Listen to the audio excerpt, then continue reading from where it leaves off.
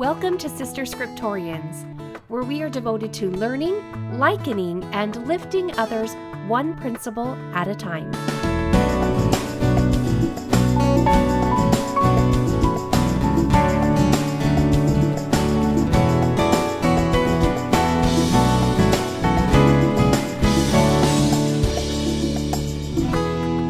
Bonus episode.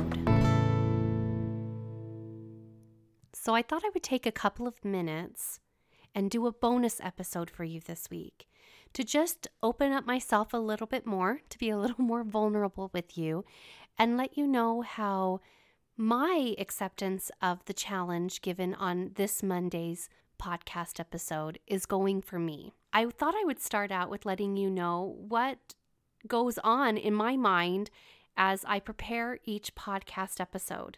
So each week that I produce a podcast, a lot of pondering and chewing on the principle I'm covering takes place in my mind. And I am considering the context, so the human part of things, of what's happening in the story, how it would be typical for us humans to respond to the struggles and what our reactions would be. I ponder on what the Lord is trying to teach me and why He would want this part included in the scriptures.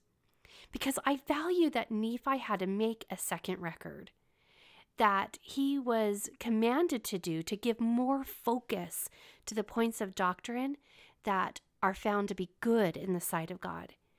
And I don't take lightly that Nephi's effort must have been great as he engraved these words of his onto metal plates. And I know that it is much more significant than I will ever have to go through as I'm either typing or texting or writing with that ancient tool called a pen or a pencil, which I actually prefer to still do. But anyways, all of this jiggles around in my brain for days. And sometimes, to be really honest with you, sometimes my brain fights against it because sometimes my life experiences aren't necessarily proving what the Spirit is directing me towards to be true. Yet, I know enough to know that I don't know it all. And I know enough to know that my purpose here on earth is to learn as much as I can. And I also accept the truth that God cannot lie and that He is the same yesterday, today, and forever. And so it is up to me. I must align myself to Him and not the other way around.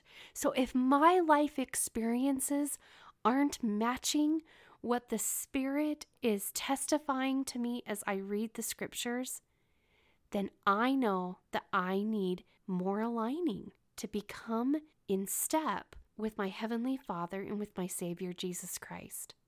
So from week to week, there's some repenting that takes place as I see little errors that have occurred in either my thinking or my actions that I can see have stunted my growth or at least my power that my faith can have. And I am definitely walking this journey right along with you, holding fast to the iron rod, trying not to cling, but to gain confidence as I make my way to the tree of life and set up my camp there. And I see the wisdom in our prophets of the past, but most specifically of the present, of President Nelson, but then also President Monson and President Hinckley, those prophets in my lifetime who have asked us to read the Book of Mormon every day. So accepting the challenge right along with you, I thought I'd share a little bit about my experience with you in trying to learn, liken, and hopefully lift others. But right now I'm focusing on lifting myself one principle at a time. And like you, I'm human. And I'm trying to be a good human, but being human can get messy from time to time. For example, I want to run faster than I can, and I don't want to deal with ill temperament either from myself or from others. And I want to be more capable than is possible. I want to always make the best decisions, say the right words, have the best perspective, and know exactly where I'm headed and do it all flawlessly. But Heavenly Father has counseled, either through Scripture or through His servants, that this is not only not possible, but it is a flawed belief. It isn't a part of His plan. And that's why His plan included a Redeemer for all of us if we so choose. And despite my error, my thinking errors, He shows me mercy better than I deserve and waits for me to stop spinning and focus back on Him. And that's why this week's challenge, at least for me, has been essential: to trust in Him, to echo in my mind Nephi's words for a wise purpose in Him, which purpose I know not. That principle has been a silver thread that has weaved its way continuously throughout my life as a mother, as a wife, as a daughter, and as a neighbor to my fellow man.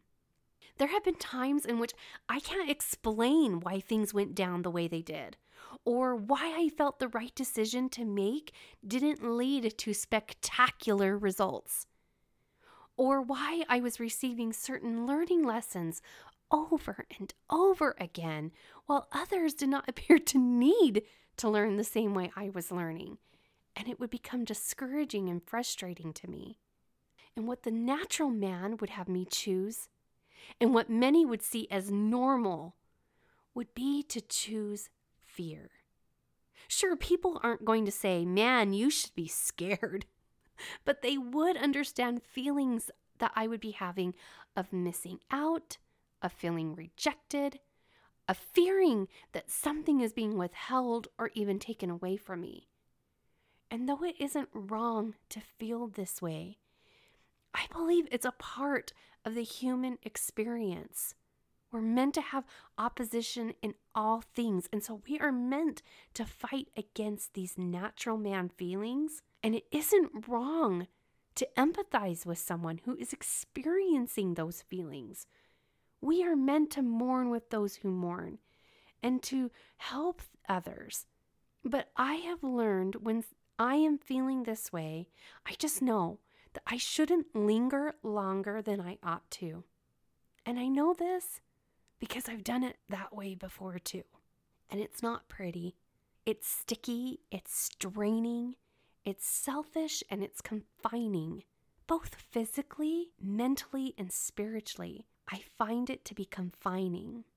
And as I read 1 Nephi chapter 9, verses 5 through 6, which read, "Wherefore the Lord hath commanded me to make these plates for a wise purpose in Him, which purpose I know not.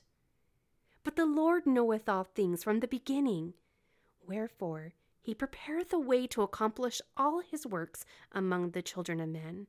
For behold, He hath all power unto the fulfilling of all of His words. And thus it is, Amen."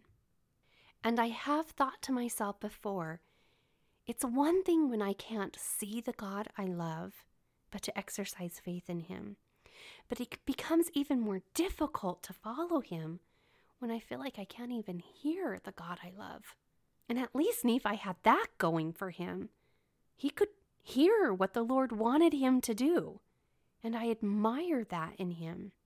And if you're experiencing the same concern that I was experiencing, please perk up.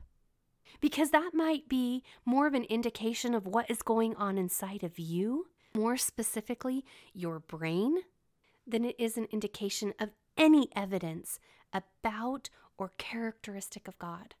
So what do I mean? What are you saying to yourself throughout the day? What are you saying to yourself as you pray? What beliefs do you have, even subconsciously, about God, His works, His words, specifically as they apply to you? Do you believe He loves you? Do you believe He accepts you? Even as you are, right now, your mess and all.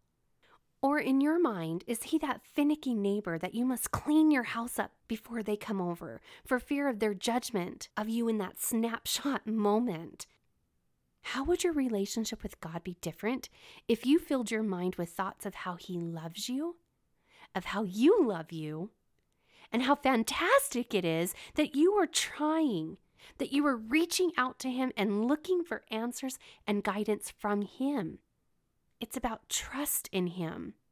It's believing he has a wise purpose that you don't quite know everything about yet, but it involves you and it's going to be fantastic.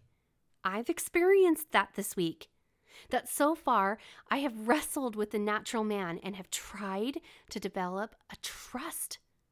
The trust that Nephi possessed, and to move forward in faith because I trust in the supreme plan maker. But full disclosure, sometimes I'm not a fan of the plan. And my brain freaks out on me because I'm afraid I'm missing out, or that my children are missing out, that I'm failing, or that I'm not doing my part very well. Oh, and the worst fear, the one in which you fret that God is displeased, so he is withholding from you and just waiting. He's waiting for you to shape up.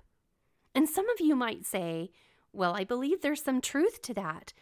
But I ask you to ponder that further. Is that really what he says? Is that really what he does? Today in prayer, I went to him, asking for help to let go and to let God. Because if I truly believe that he knows all things from the beginning, and that he has the ability to prepare a way to accomplish all his works, and that he has all the power necessary to fulfill all of his words, why am I not leaning into that? Why do I keep insisting for the car keys and begging him to let me drive?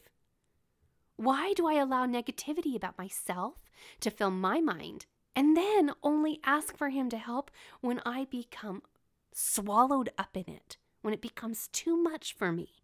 Why do I question why I can't hear him when I know I'm not keeping the pathways free of sticky muck of deception about who I am and about what I'm trying to become? How can he possibly get through that?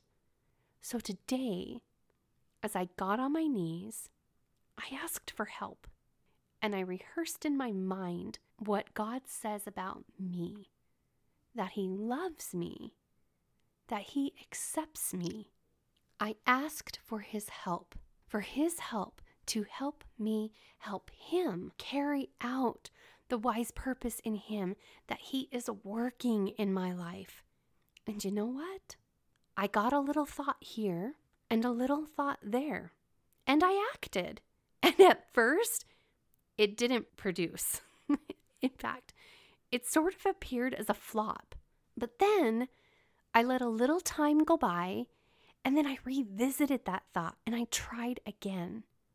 And bam, it was exactly what I needed.